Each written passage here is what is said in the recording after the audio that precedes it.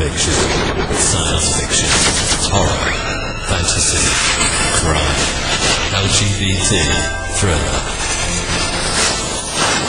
You have now entered the House of Mystery with your hosts, Eric Shapiro, David North Martino, John Copenhaver, and Al Warren. Heard on KCSU 106.5 FM Los Angeles, 102.3 FM Riverside, and 105.0 AM Palm Springs. Welcome back into the House of Mystery. I'm Al Warren. Co-host today is Miss Jennifer Ann Gordon. Hi, Alan. Well, how you doing? Hey, you know what? Guess what I saw? I saw this on the internet, and I thought this is a great object for Halloween. And it's a Christmas sweater, and it's got a picture of Jeffrey Dahmer on it. I love it already. Do you have it already? No, but I did you and spend it on and you know what and you know what the wording on it is? I eat guys like you for dinner. I thought this would be great. I could wear that, and I don't like wearing sweaters, but I don't like wearing Christmas sweaters, but I do have one that has a T-Rex on it. But I feel like Jeffrey Dahmer might be more my vibe. Exactly. And he's really looking crazy. He's got like black eyes in it. He looks like he's had a rough day, or maybe a good day for him. Depends. Yeah, it's hard to tell. Yeah. Potato. I've seen all the movies and TV shows. Well, there's nothing wrong with it. You do know that, I don't know if you know this, but one of my co-hosts on this show, David Lampley, was on for about 4 or 5 years, and he went on to Nancy Grace's show and is still on her show. But he was a a classmate of Dahmer. Oh my gosh. Yeah. Did you ever read the book or see the movie My Friend Dahmer? I've seen them all. Yeah, it was based on a graphic novel, which was really interesting. And again, it was written by a high school classmate of his. Yeah, I think that's great. Well, I mean, not for the victims. No, but for the classmate, he made some money. I mean, exactly. A little bit. Wow. Yeah, because it's huge money in graphic novels. Yeah, it's pretty amazing. I guess I had a boring childhood. I never went to school with anybody like that. I think I was the weirdest person in the class. Probably. Yeah. Yeah. They had to be labeled up there too. That's it. Stay away. Well, that was life when I was young in Canada. I think I scared them. They've never been the same since. So, well, let's see. Now we've got Edward Green, or known as E.A. Green, on his book, and he's got The Blessed Flock out now. So let's talk about his book and everything. So welcome, Edward. Hello, everybody out there in Radio Land. How y'all doing? They're not going to answer, just so you know. They're not going to answer. Maybe in your head. Well, you can hear. Oh, that's the clowns. They talk to me. Oh, well, there you go. Well, we get emails, so I'll let you know what they say. But that'd be cool. Well, yeah. So listen, you've been out for a little while, and now you've come out. Now this is The Blessed Flock. Let's tell us a little bit about this. What is The Blessed Flock, and kind of maybe the basic idea behind the book? The basic idea of the book is it's back during, let's say, the late 1800s, mid to late, and a group of Protestants from the East Coast. Their leader at that time has this prophecy that God spoke to them, and they need to head out west. And when they head out west, they end up finally finding an area that was prophesied about. It was a certain piece of land next to a river covered in apple trees. And it matched the prophecy exactly, but there was a group of Native Americans living there. And so what the founding fathers did was they slaughtered the Native Americans in the name of God, because God told them to go do it. Well, in the long run, they end up getting cursed. So you're going to find out about this entire town from founding until its end of what they do and all the crazy preachers that come along. And the town is literally, it's just ate up with sin, between sin and greed and lust. It's pretty extreme book. I made sure to give it a warning labels because I really don't know if kids 18 and under should be reading it. But, I started reading nasty things like that when I was about 13. So, nowadays you never know. Well, if they're on TikTok, they probably see all seen sorts it. Yeah, they've seen all sorts of stuff. But what's this? You got Pastor Tucker. He's your kind of like your main guy there. Yes, right? He's the founder. Yeah. And he's the prophet preacher that takes them there.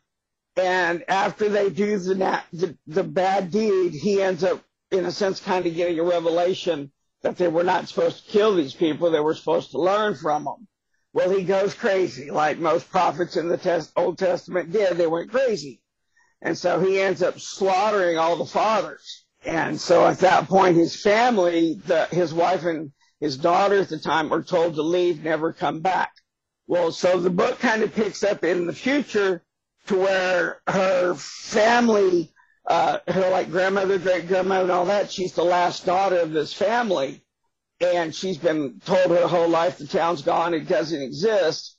And she finds out it does. And so after her mother dies and her grandmother dies, she decides, you know what, they might kill me, but I'm going back, because she's never had a father. And so she considers Jonathan Tucker not just her father, but he was the prophet. And so she's the prophet's daughter, so she thinks a little more of herself than she should have. And so she heads back. And then, so what you're going to find out is what they did, and then what's going on in the town, because they literally will kill each other. They're just they go crazy because every year at a certain time the cicadas come back. And this town is built in a valley that it acts like a tuning fork in all the trees and the people. And so every 12 years, the cicadas come back, and it basically, the sound is so loud down in that valley, it causes them to go crazy. And so this happens about every 12 years, they go crazy, and whatever survivors are left continue on. And so this is the curse that follows them. And in the future, when the gal Norbeth Tucker, or Tolliver, Norbeth Tolliver is her name, she's Tucker's great-great-granddaughter. And so she decides to go back to the town, and she's there. She arrives after most of the town has already been suffering through this cicada plague.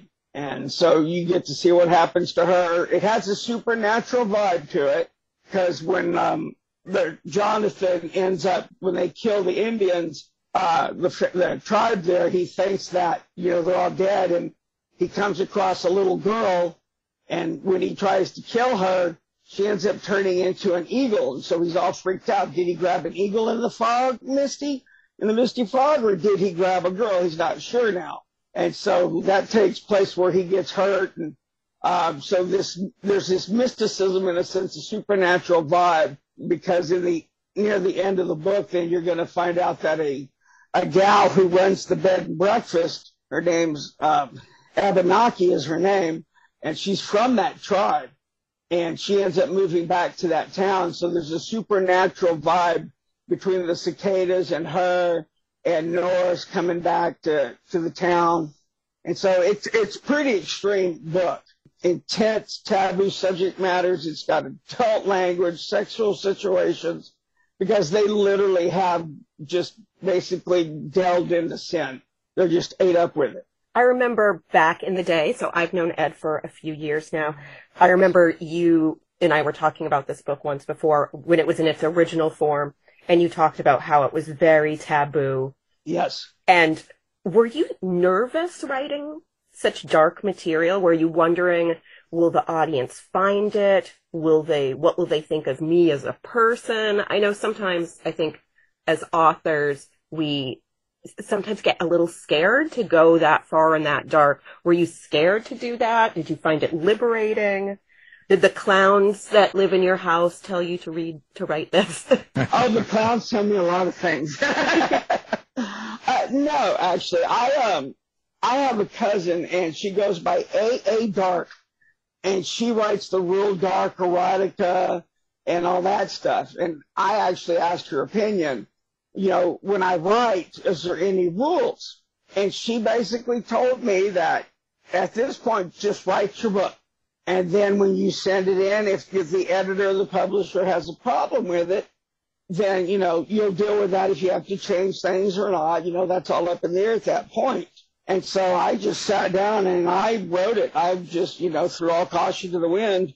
Now that I'm through with it, I get what you're saying, because my partner, he's all like, oh, what are they going to say? I'm scared they're going to react this way. And I'm thinking, yeah, I'm going to ruffle some feathers. I'm probably going to ruffle a lot of feathers between the religious community and the fact that it can be quite vulgar in places with the language and stuff. But at this point, you know what? I don't care. I'm an artist. This is how they are. That's why I put it in the disclaimer. I did not write this book promoting what you're about to read. I do not agree with what the characters are doing in this book. I do not condone it. It is just a book. And so I know there's still going to be those that think, yeah, that's a bunch of bullshit. Oh, my. You're just blowing hot air, but to me, it's just a book in a sense. I'm not writing it to promote anything other than my writing.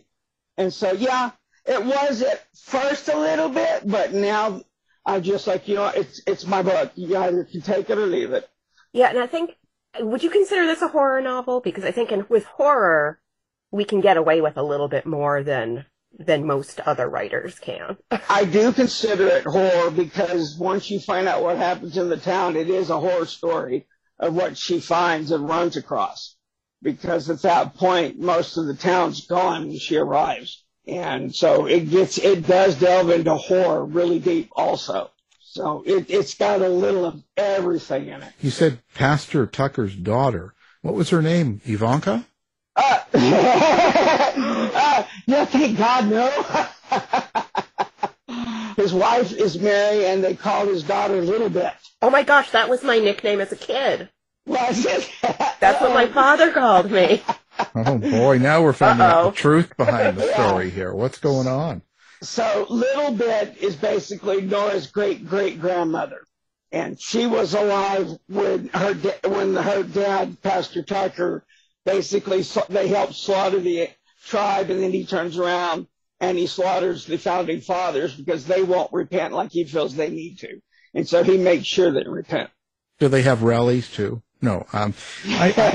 No, but how do you keep track of so many characters over so much time? And how do you experience these characters? Like, do you hear them in your head? How's the audio going? Is it kind of like watching a movie, or do you have a totally distant, relationship with your characters? I actually, first I make cheat notes. Because I know at times I might want to remember a birthday or a month or something they did or said. And so I actually make a little cheat note sheet I keep with me. And I'm going to say I am one of these blessed people. I can shut my eyes, I can step back, and I can literally step into the scene. And to me, I'm looking at what they're seeing, I'm smelling what they're seeing, the wind's blowing in my head, I'm feeling it, and I'm feeling the emotions and what they're feeling. So yeah, in a sense, my partner kind of gets mad at me because when I quit writing or when I come out of it, that I'm brain fried for sometimes at least an hour to the rest of the day, because it's like trying to come back from one reality into, or not a reality, but come back into reality. So yeah, it's like I'm in two places at different times when I write. It's really, I don't know how else to explain it, except it's almost as if I'm there while I'm writing the scene. Wow. So do you dress like your characters too? Well, yeah, kind of. So you're wearing a pastor's outfit during the writing of this? No, we haven't gone to that point yet, but, my other half can be kind of kinky, so you never know. Well, there we go. Let's get into that. Awesome. I'm like, these are the questions we should be asking. Yeah, this is what we're getting into here. Are we doing Blessed Flock role play? No cicadas were harmed during the writing of this. Were harmed, I promise. Yeah. See, pastor outfit with black panties. I could see it now. Fishnet stockings. Oh, well, that now, see? Yeah. Now we got the truth. Frankenfurter Rocky Horror vibe. No, this is going to affect you emotionally. A big section like this, if you're into the other realities, you say, when you get into it and you're going through the story and you're writing it and you're feeling the emotions and it's like you're there and you're actually the characters in a way, and you come out of it. When you look back at this, when you go through the experiences that your characters do, how does that change you, do you think, as a person or as a writer? Well, I think for one, it changes me to get me closer to these individual people. But I do know that what it does change is when I get done, sometimes I feel like I'm on a high and I've got to calm down, and it can take me a month before I even start my next book because those characters are still, their emotions are still flowing through my head, and it's if I felt them. So it's like I get this really weird high that I just carry with me until the book's really done. And like I said, that high can last up to a month after because of all the emotions, the feelings. It's in my thoughts when I lay down to go to sleep. I've got my mind seeing scenes in my head. Could I have written it better? This was going on. And so it does have an effect on me. We were talking before the show, and you were saying that, so The Blessed Flock is, it's really an epic. It's close to 1,000 pages of a story, of one story. So for me, I can hardly wrap my brain around how an author can do that, because I know I can't do that. Did you go into it knowing what was going to happen? Did you know the end? Did you outline it? Like, are you a pantser? Did this just come to you each night in your dreams, like telling your story? My books just come to me. It's just in my head. I don't do formats. Usually what happens is I'll come up with an idea. I think that'd be a great story. And 9 times out of 10, I've already got the beginning, how I want to start it, and I already know an idea how I want it to end. It's like it just comes to me. Cicadas, when it was originally called Year of the Cicada, I carried just that title with me close to 10 years because I didn't know what kind of story to write. I had no clue. And I was just sitting on my porch one day and the wind chimes were blowing with a storm coming in, and instantaneously it popped in my head how to write it, how it was going to go, and it just came out of nowhere. Just blew your fishnets right off. You sure did. So you didn't have a point to it when you were writing it, but as you went through it, do you have sort of a subtext or a meaning to this story that you want readers to get? No, I'm not trying to push any kind of, agenda. Agenda, yeah. No, there's no agenda in it at all. The thing basically is it's just a really good story, and it is kind of cultish, pretty much. Well, it is like a cult because of what they do and how they hide their past and how they were willing to follow, and they think way more of themselves than they should have because they're Protestants.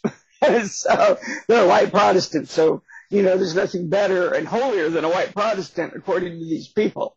And so it's just a lot of my stories. No, there's no agenda at all. It just comes to me.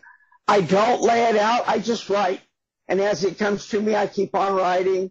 Then once we're done, I just go back and edit and write some more before I do my usually third or final edit. And that involves my writing program. It actually reads it back to me. So at that point, I can see where I might have missed or thought, something can go in here because that associates with it. Like when I first got the book back, it was almost 400 pages. And so by fixing it and adding and writing that was missing, it grew almost another 600 pages. Do you have, like a group of beta readers, or like who's the first person besides yourself to get their eyes on the book? Like, does your partner read it? Because sometimes, like, if I write something really weird, my husband's like, I want to read it. And I'm like, I don't really want you to be the first one to read it. I would rather, maybe it would be better if it was a stranger. No, I wish I had some beta readers. My partner's not really a big reader. He's more of a visual. He loves movies and music, and that's his forte. but he is around when it reads it back to me, so he does get to hear it. And at times he's even telling me, dude, that's just messed up. You sure you're not going to get in trouble? I'm like, well, either them or I'm not. So he's more of the worrywart for us when it comes to should I have said that or should I have wrote that, or, you know, it doesn't bother me that much. But beta readers, I wish I had more opportunity for beta readers, but no, most of my books I write and I put on Amazon or put them out there, and I give them away free at times for like a week. I give that free Kindle download for an entire week for each book. And even then, when I'm giving them away free, I still can't get hardly, but I think to date, I've only had like 3 or 4 people that have actually made comments about my books. But other than that, no, I'm really missing in that area. Send it to some of the churches and see. I've thought about that. I think those are the bathrooms you should leave the book in. Yeah, bathrooms. Yeah, go to the church bathrooms and leave it, you know. Oh, maybe they'll burn them. How do you get your formulation on the cult, like you call them, or the kind of the religious group that you've got going on here? Do you do some research, or is this just from your own life? Did you come across some of people like this and that? Where does that come from? It comes from 2 places. One, I was raised in the church my whole life. And I was faithful in the church all the way up to about 35, when I finally realized this is ridiculous. Because I realized there's so many lies and misinterpretations, and it's been rewritten and changed. So I do have firsthand knowledge of what goes on behind those doors, of who's sleeping with who got divorced with who. Pastors that say, you know, you can't question me. Well, that's the leader. You know, you don't question the leader. And then the other thing is, I love watching investigation shows and stuff about serial killers and cults. And I've always been into that too. And so I've got a lot of that about cults from what I've just experienced and what I've watched and what I've read. Oh. Religious people don't sleep with each other. What are you talking about? Yeah. Yeah, let's go with that. That's easy to believe. Yeah, I watched one year. It was musical chairs. It was a total of 6 people who flipped husbands, changed husbands and wives, remarried. And I was just like, wow. Okay. So do you actually have characters in this that were inspired by real people you know? Maybe a little. Like I said, I got my experiences in there. Now, the book I'm working on right now, 70 times 7, is actually about 60-70% based on someone I know personally. So I do at times mix some of my life and my experiences in of things I've heard or, you know, been a part of or knew of. And so, yeah, there's a little bit of me in almost all my books. And who is your kind of like, I don't want to say favorite character. What's the most memorable character in this series? I gotta say it's gotta be Nora, her mother, Little Miss Bitch, and her grandmother, Adeline. Because while you're hearing about the town, this extended family of Jonathan Tucker's that's not there, they basically work the state fair rounds. And since they have actually brought with them, when they were kicked out, she took some of the apple trees that grow in the town with her. And so his offspring actually are apple bakers, and they bake all kinds of dishes, and they compete at state fairs, and you get to see what all they're doing in their life and some of the things and what they do to win, what grandma and them are willing to pay whatever price it takes to get the win. And so you get to kind of see just how sexually deviant they can be. And so there's a lot going on in this book. It really is. You might have to read it a couple of times because I've got Easter eggs throughout the whole thing. And you'll realize down the road, oh, I didn't know that, or I didn't realize that. That's a good thing there, because there's a lot of secrets that I kind of let slip here and there, but if you're not paying attention, you'll miss them. So basically it's like a very dark queer Peyton Place with horror. Yeah, with horror. So I kind of wanted to ask about, so queer horror is having such a huge moment right now, especially kind of like extreme queer horror. Would you consider this book, your work in general, queer horror? It's not, in a sense, I want to say queer horror, but the first individual killed in the town is a gay man. Ugh, that's how it always goes. Yep, he's slaughtered. He is literally slaughtered. And that's how it starts off, is the finding of his body. And it goes on from there, and you'll learn about him. So, yes, there is an actual partnership in it in the beginning. And so that is mixed in there also. I have that in a number of my books. I'm not afraid to kind of throw that in, whether it be in my crime dramas or like horror or any of that. So, yeah, it starts off right off the bat. It's like I'm already probably throwing punches that others are not going to probably like. But, you know, it's just a story. That's all it is. It's just a story. No, I mean, I feel like as queer writers, because this is like my second time I've been on this show as a co-host, and I love it because last time we had a queer writer, this time we have a queer writer. I think it's just really important for us to like use our voices as queer authors and put representation for us in our work. It's kind of hard when we write really dark fiction to have it be like, yay, us, but yay, sorry, they're probably going to die. Yeah, you know, I'm glad to say, you know, I'm a gay author, I'm queer. Woohoo! But I haven't yet to write a book, let's just say, based on queer relationships and all that. But I do not mind at all mixing them in. And so who knows, I might write one someday where it's just all about that. But I do go there, and like I say, a lot of those in the community, there'll be a number that probably won't like the fact that I killed a gay man right off the bat, because I think even Stephen King got in trouble for it, that he upset the community. Yeah.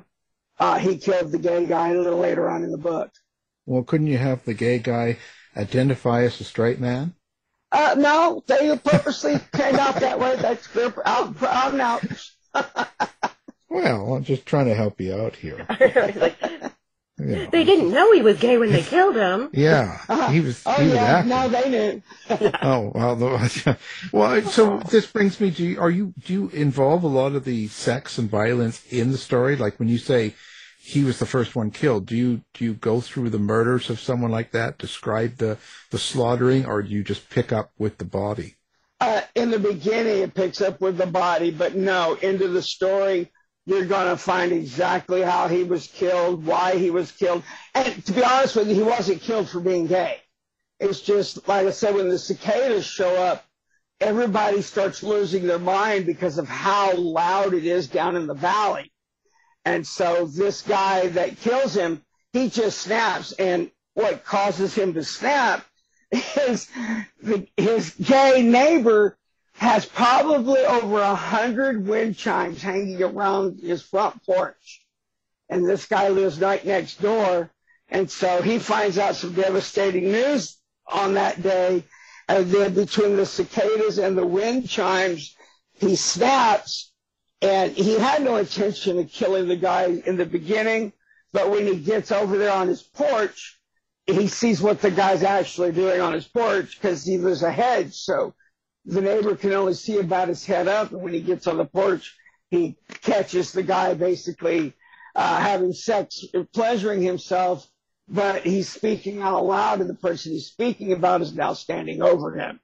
And he's a very religious, straight man that is hearing this gay man laying there playing with himself, using his name of what he wants him to do to him, and daddy and all this stuff. And that's when he just snaps and kills him.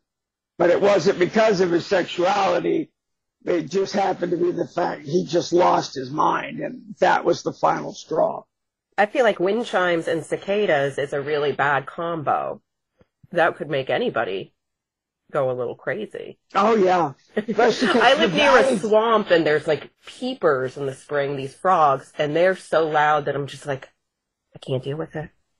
Oh, yeah. I'm from down in South Texas where we got bayous, and yeah, we'd go camping down there, and at night the frogs could be crazy. So what do you do, Jennifer? Is the husband still alive, or what happened? Oh, the husband's still alive. Yeah, Is he the tied husband's up in the fine. basement, being beaten? I mean, I can't legally talk about that. No, he's tied to his work computer because I mean, someone has to pay the bills. Yeah. I'm glad he's probably not going to listen to us. Yeah. Actually, he probably will, and he'd be like, "Really? You said somebody has to pay the bills?"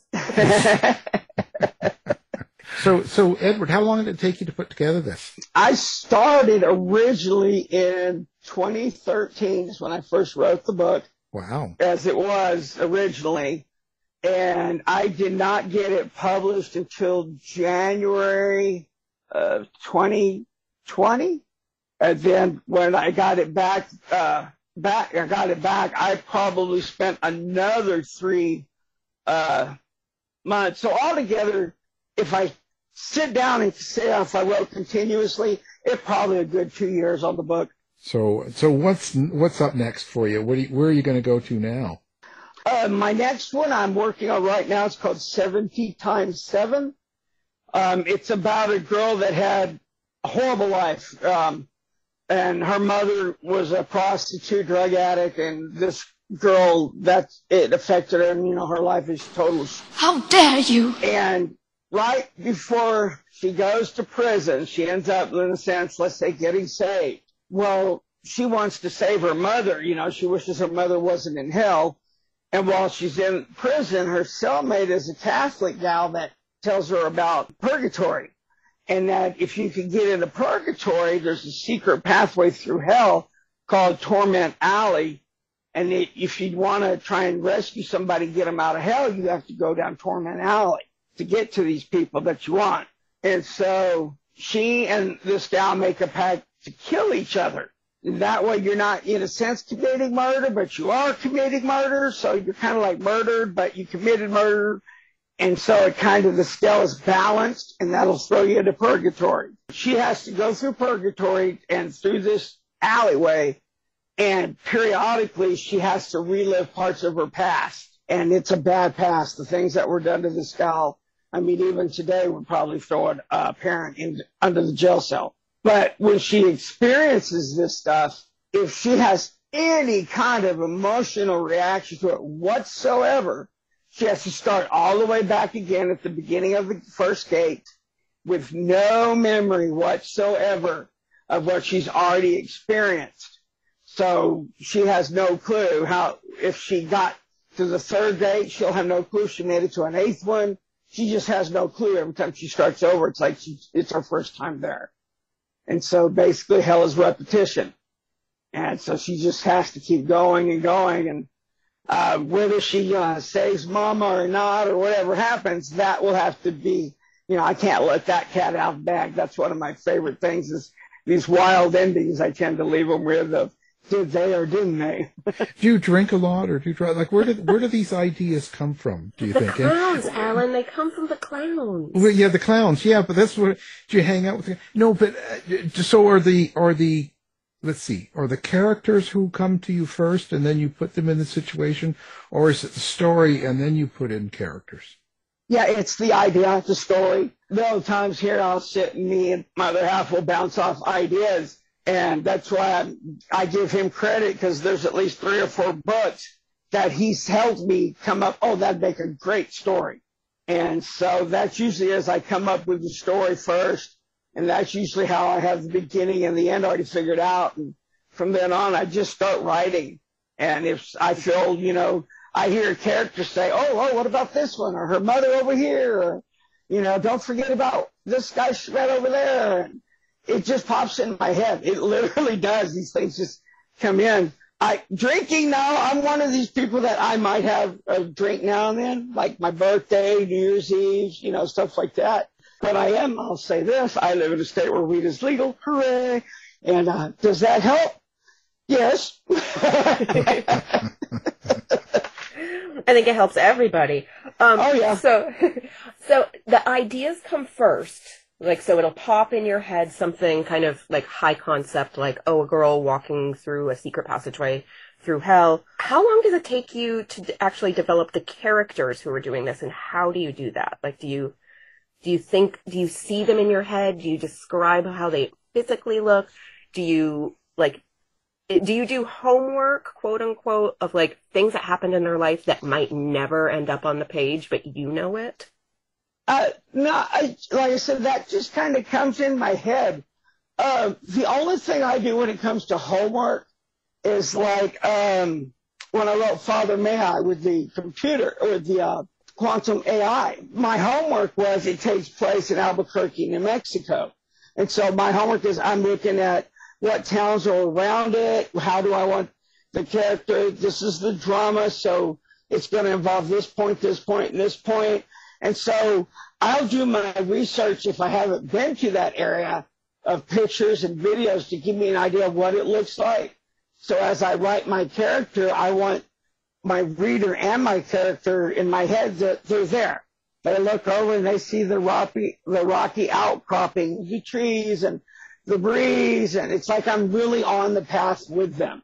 And so I'm just writing what they see, and then I try and do, my thing is not to over-explain, because sometimes that's just too much. Mm-hmm. But I also know if you don't give enough, then you're not connecting your reader either. You know, like, oh, he walked into a room and saw the dead body in the back. No, it's he got ready to walk in the room and a smell hit him.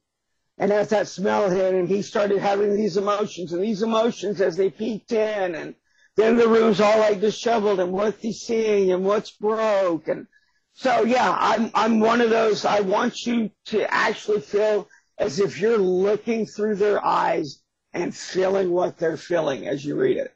Well, you know, maybe you should take up drinking. Could you imagine what it would be like then? Well, I could do like Stephen King did. He did the coke and doesn't remember writing Cujo. Well, there you go. Cujo. Yeah. Anyway. So listen, you're set up on social media now? Do you have a website? Where can people find Ed? All they have to do is Google E.A. Green / The Green Man.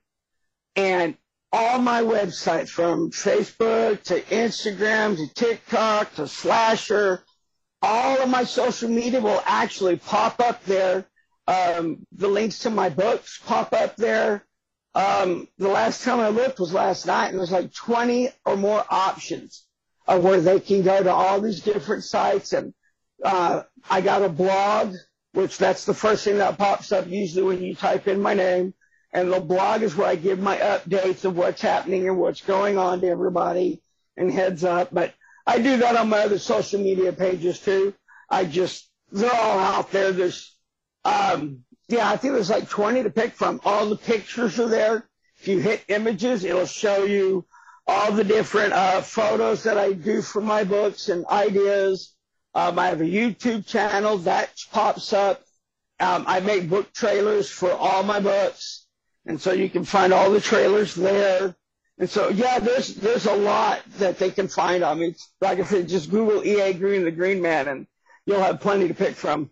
Well, we'll have that up on our website. We'll put your website note up there. And your grinder up there with pictures, too? No, I had to get rid of that. Some guy decided to try and blackmail me thinking the world didn't know I was gay. Well, that's a book on itself. I know, that's the book I want to. Yeah. We combine that with your clown collection, and I feel like that's a hit. Yeah. Oh no. Yes, it's called Send In the Clowns, to where they just show up in a town, like how the clowns were appearing all over the United States there for a while. Well, kind of find out they've got their own little circus, and they like to come in and. You always need more clowns. So they show up in a town. Yeah, my mom collected clowns growing up, so I have a bit of a phobia. Oh. Mainly because I had to dust them so many times. Yeah, you wouldn't like my clowns. They're not the nice clowns. They're all the evil clowns. Oh, no, I have no problem with those. At least they're being honest. Yeah, there's Shits, Giggles, and Wally and his dolly. That's my 3 in the house right now. Wow. There you go. John Wayne Gacy. In fishnets. I just don't have an attic or a cellar. Yeah, well, yeah, at least let you tell us. Yeah, sure.